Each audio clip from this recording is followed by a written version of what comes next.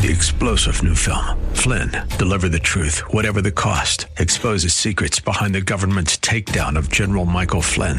Flynn knew what the intel world had been up to. He ordered the first audit of the use of contractors. This set off alarm bells. He told the truth. He was the most dangerous person for Donald Trump to hire. They had to get rid of Flynn. Flynn, Deliver the Truth, Whatever the Cost. Available now. Watch it today. Go to salemnow.com. salemnow.com. Is the culture war spiritual warfare? And then, is it okay for pastors to drink alcohol? You're listening to The Common Good.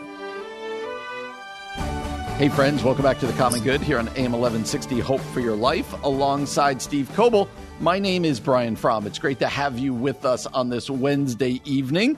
If you've missed any of our show, go get the podcast wherever it is you get your podcast.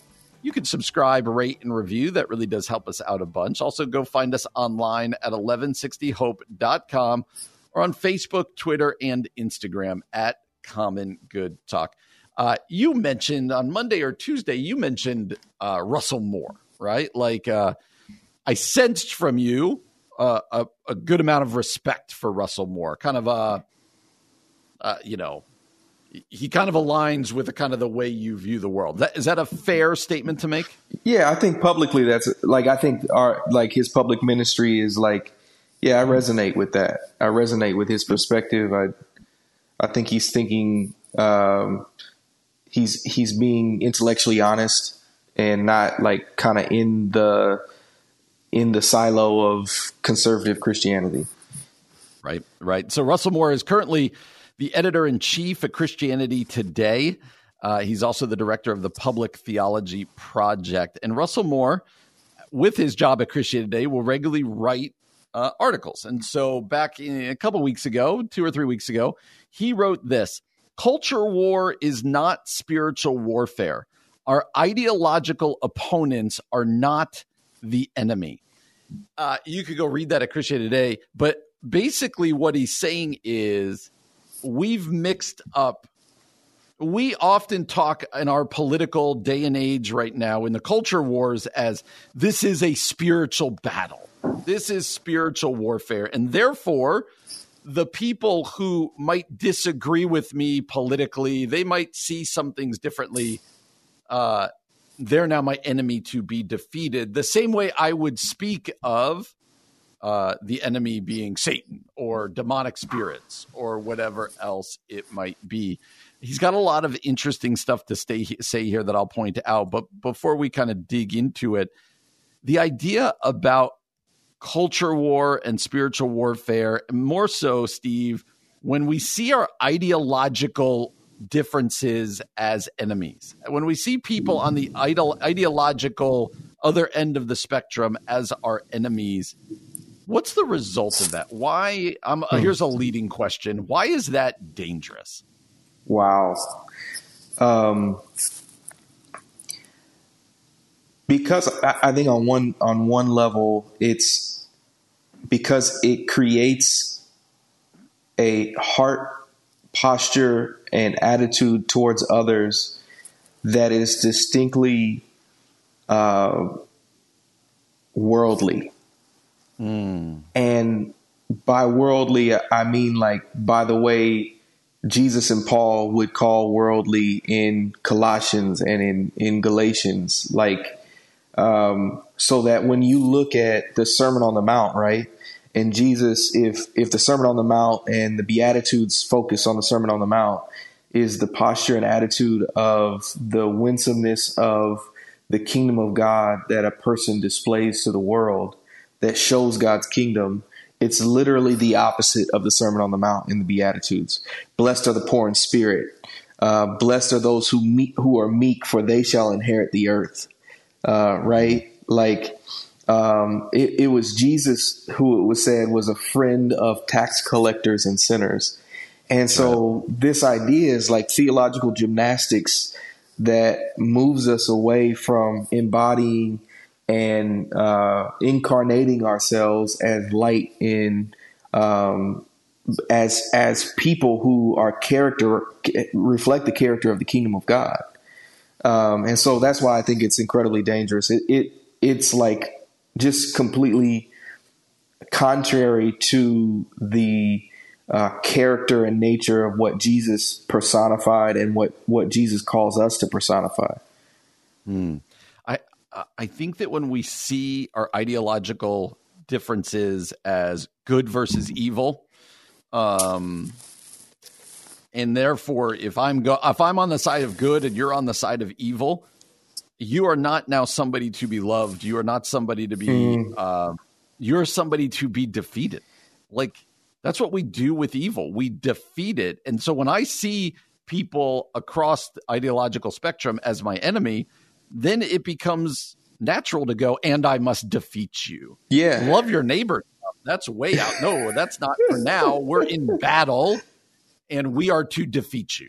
But here's the thing, Brian, I totally get that. And then yet at the same time, it's as though from that perspective, you forget that you were an enemy of God. Yes. You were enemy of God, and God didn't say, let me go defeat them. God said, let me go redeem them. While we were yet sinners, Christ died for us, right? Like, the gospel itself is that we were God's opposition. And if so, like the word mercy in the New Testament, it carries with it the idea of, D. Martin Lloyd-Jones says this in his commentary on the Sermon on the Mount. He says that grace is concerned with somebody in their sin, but mercy is concerned with somebody in their misery. Meaning, like, mercy is sort of this perspective, like, I have angst about the misery that you've caused your life, and I've got to go do something about it. I've got to go put myself in your shoes.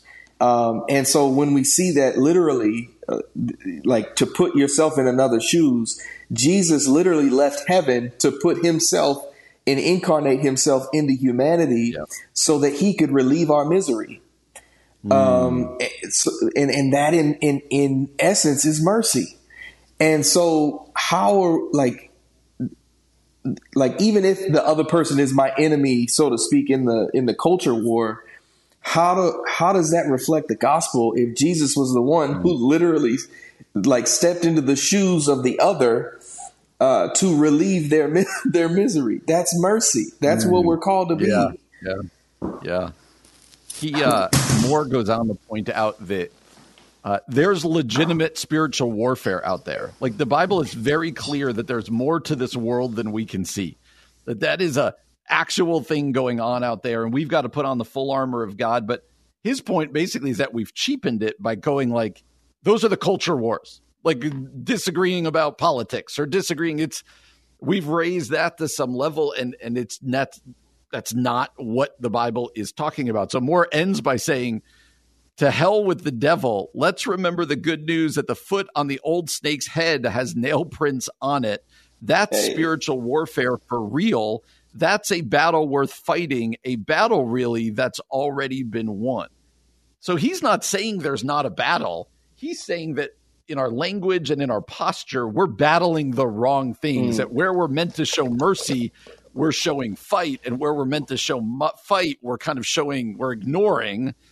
And he's saying, let's remember what that battle is out there against principalities and against things unseen. And then I think, as you said, let's love our neighbor as ourselves. Let's show mercy. Let's, you bringing up the Beatitudes in the Sermon on the Mount. That's no fun because that's a hard way to live. Like, that's a difficult calling.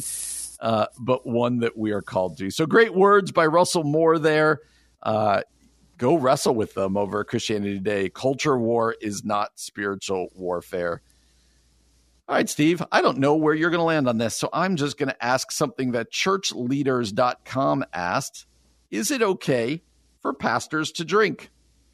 We're going to discuss that next year on The Common Good, AM 1160. Hope for your life. As I've mentioned, Steve, amongst many other things, is a pastor. I am also a pastor, and this is why at Church Leaders, sometimes, Steve, the headline will just catch your eye, and you go, oh, I want to read that. I want to talk about that. Charles Stone asks this question: is it okay for pastors to drink? He begins by saying, I grew up in the South and in a denomination where pastors who drink beer or any alcohol was frowned upon and definitely considered taboo for pastors. I served in the Central Valley of California, where I could drive to several wineries within 5 minutes and where church didn't frown upon social drinking. And so he's going to keep going on here, but he basically is asking this: pastors, is it okay for them to drink alcohol? This is one of the age-old questions here, Steve. Curious on a very practical question, where you land on this and why. I went to a very conservative Southern Baptist seminary for my master's program.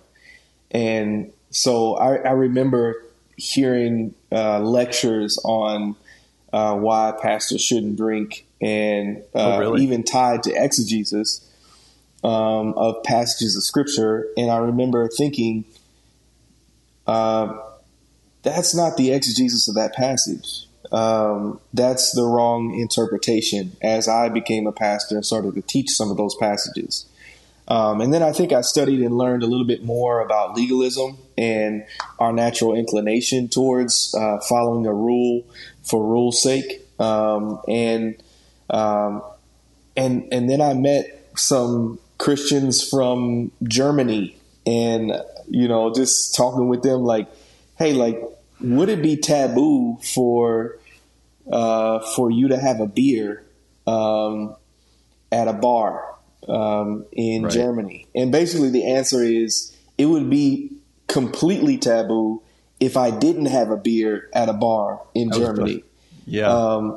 It's such a part of their culture that it would not benefit you to not drink in German culture. So literally where conversations happen, where evangelism has its opportunity, where kind of being a part of the culture is important.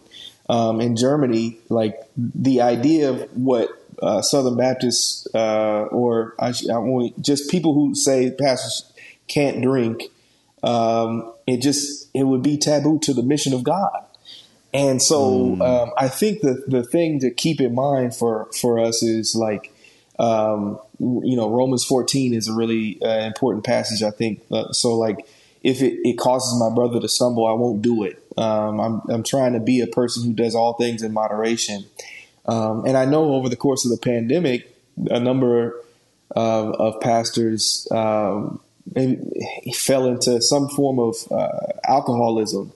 And just, but at the same time, I don't think we call the rule, we make it a rule for a rule's sake, but there's open-handedness and liberty to it. There's a sense of moderation when it comes to those things. So that's where I land on it. I'm City Center, Chicago, so it's not inappropriate to see me with a beer at a sports bar or something like that. That's like part of the normal rhythm of life in Chicago. But and so I try to be cognizant of it, like how other people feel about it. But I'm free with it, and I kind of have like my 2 drink max. Nobody can see me drink more than 2 drinks publicly. So, as I was reading this article and kind of thinking about it, something struck me, and that was this: shouldn't the title of the article be "Is it okay for Christians to drink"? Like, do you think it's odd? Let me ask it a different way: is it odd that they're singling out pastors here, or should pastors have a higher standard of, I don't want to cause anyone to think weirdly, or I don't want, like, isn't the article here, is it okay for Christians to drink? Is it okay for Christians to gamble or smoke a cigar or whatever else, as opposed to pastors? Or do you think that it's appropriate to ask the question separately for the two, pastors versus just Christ followers? Yeah, I think it's a Christian question. I do think it's a Christian question. And on one end, I think that pastors can model like how to do it appropriately, right? on the other end, I do. I do think that there's a certain expectation of pastors that's different. I just don't know if that's fair and right to distinguish the two from, like, I'm a Christian versus I'm a pastor. I'm going to tell the guy who drank a 6-pack of beer with me, like, man, you might want to think about slowing down a little bit as a Christian, if you're okay with the guy having a 6-pack of beer who's a Christian and not okay with the pastor having one beer, then something's off about that. Like, I totally agree with you, because I feel like if I quit being a pastor tomorrow, obviously my life would be very different, but I hope it wouldn't be different in the sense of what I'm willing to do and not do. Right.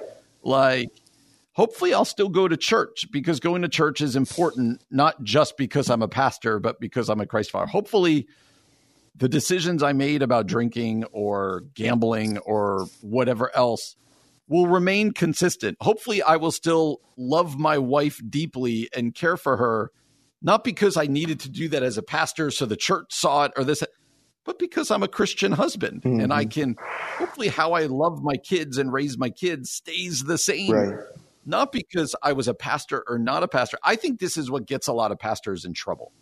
They put on this extra outside pressure of not just this is what I'm supposed to do or be because I'm a Christian, but it's because I'm a pastor. And then we put that on our kids and they get super messed up. Yeah. Because we're like, hey, you're the pastor's kid. You can't do X, Y, and Z. And all of a sudden they're like, I don't want you to be a pastor anymore. And I don't know. I guess it's a weird...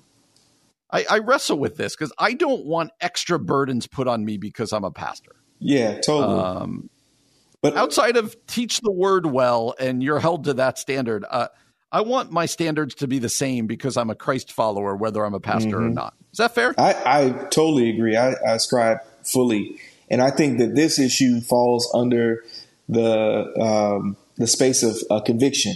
So, like, if your conscience is convicting you one way or the other, I think that this is one of those things where you have to obey your conscience and not see it as a black and white legal issue. Yeah, I think that's good. It's just something I wrestle with as a pastor.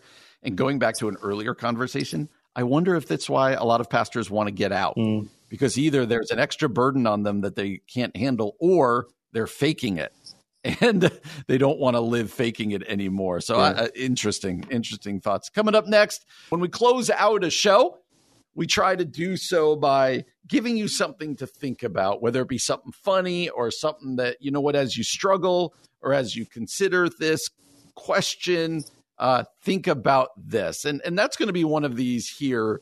As I was reading from Tim Challies. Now, Tim Challies, he was one of the first Christian bloggers. He writes in a deep, thoughtful way that I'd encourage people to go to challies.com, CHALLIES. But his story, he was writing well before this, but his story really takes on some depth within the last year or two. His 21-year-old son was at college, perfectly healthy to everyone's knowledge, and just dropped dead of a heart issue. Was about to graduate, just died. And he's very open about the heartache and the questions and what do you do with that. And so when I saw that he wrote about what we're going to talk about, I was like, that guy's got he's got some skin in the game with this one. He knows of what he's writing. He writes this: when you long to know the why behind your sorrow. When you long to know the why behind your sorrow. Steve, you've talked about losing your mom. We all go through things, either really big or small, but struggles in life. And I would just start here. It's really natural to want to know and get an answer from God of why. Why did this happen, right? Like, that's a natural human instinct. Yeah, absolutely. I think all of us have that. I think of even like when my mother passed away, like I wanted an autopsy done right away because I wanted to know what happened, why. Challies writes this: the answers are rarely forthcoming. We may know the general answers, and he gives some examples, all things work for good or for my name's sake, and find some comfort in them. But when we scour the scriptures and devote ourselves to prayer in search of the particulars, or even go further and appeal to prophecies, coincidences, or inner feelings, we're met with silence or uncertainty. And so he's going to offer 4 responses to those who long to know the why to their sorrow or their suffering, their time of illness or loss. So, Steve, here's what I want to do. I'm going to read kind of all 4 that Challies gives. His 4 responses to those who long to know the why. Would love to, after I'm done with that, would love to know from you, are these helpful? And maybe choose one of them that you find maybe most helpful. So here are Tim Challies' 4 responses to those who long to know the why to their sorrow. He says the first is to trust God with it. He says, you've been graciously saved by faith in the saving work of Jesus Christ. Yet faith is not a one-time reality. Express it and forget it. You need faith for all of life.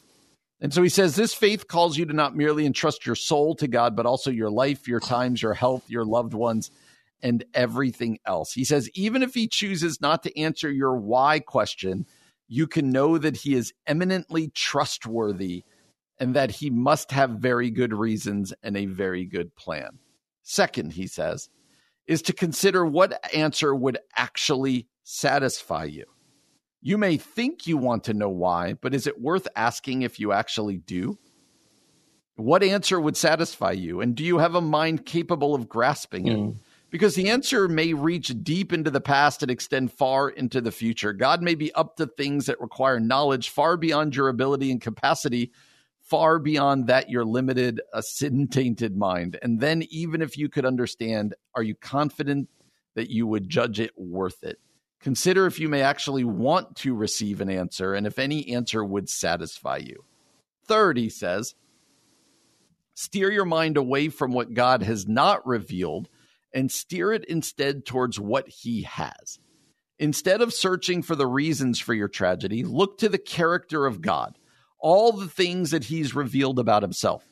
Where your temptation may be to interpret God through what you know about your tragedy, it is infinitely more important to interpret your tragedy through what you know about God. So as you endure your time of suffering, bring to mind the glorious reality of who God is and what he has done. Then consider your circumstances in light of the truth. And he says, fourth is turn your focus from, quote, what God did to, quote, how God is using it.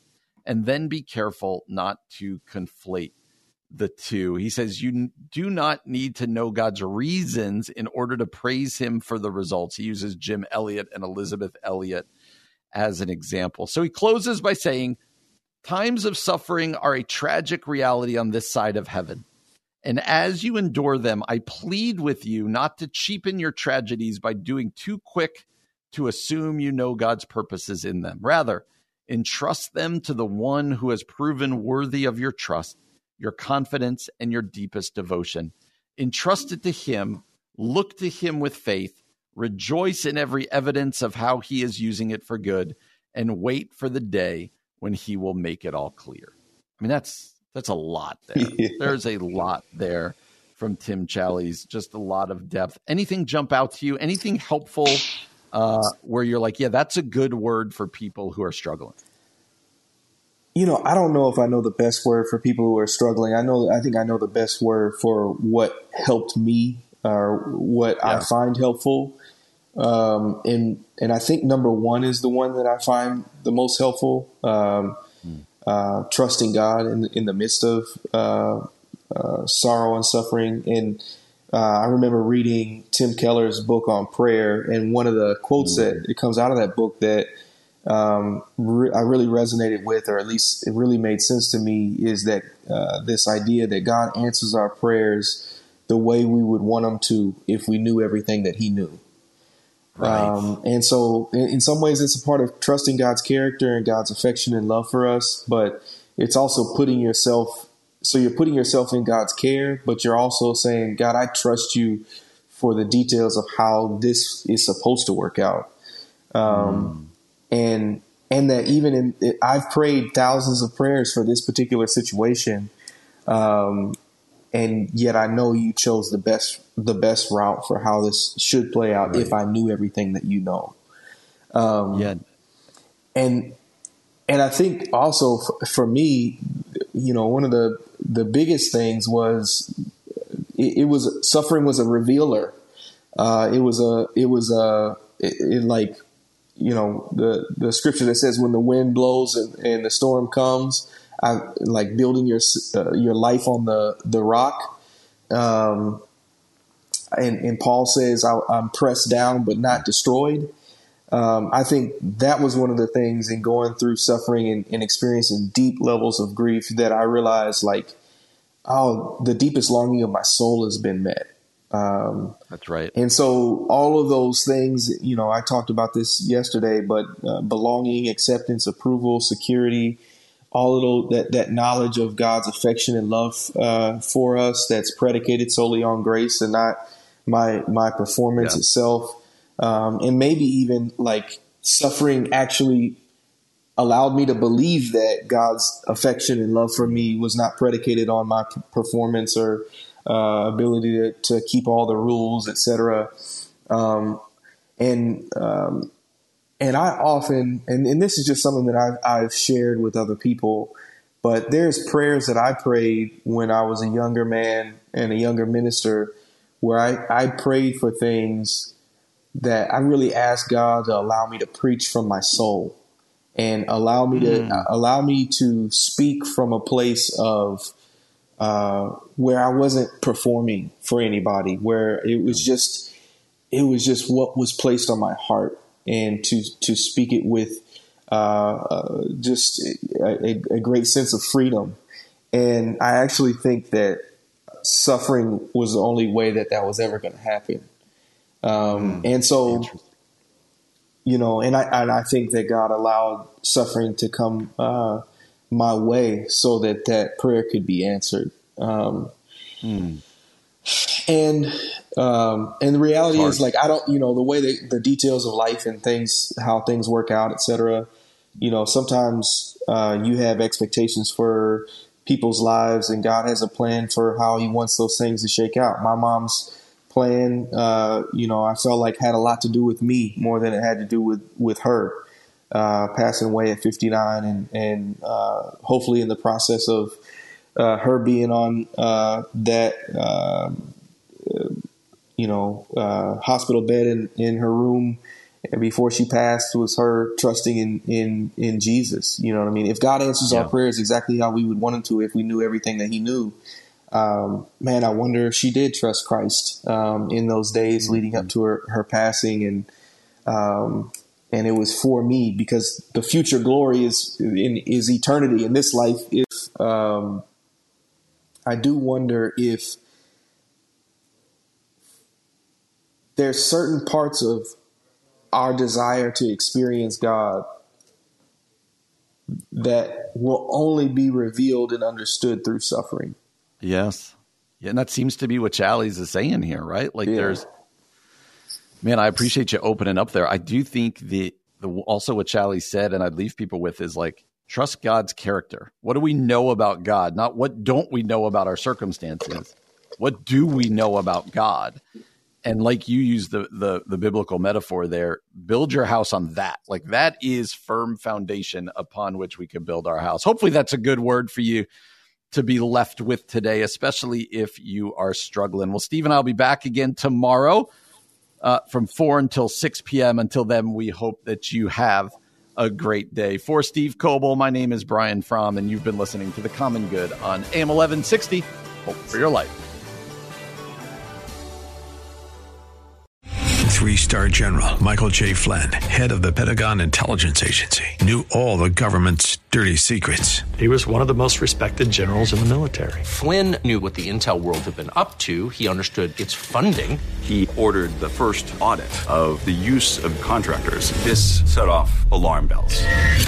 The explosive new documentary, Flynn, Deliver the Truth, Whatever the Cost, uncovers the facts behind this scandal. Flynn told the truth. He was the most dangerous person for Donald Trump to hire. I find out the worst enemy that I'm going to face in my life is right here in America. They took my assessment and they wanted me to change it. And I was like, I'm not changing it. They had to get rid of Flynn.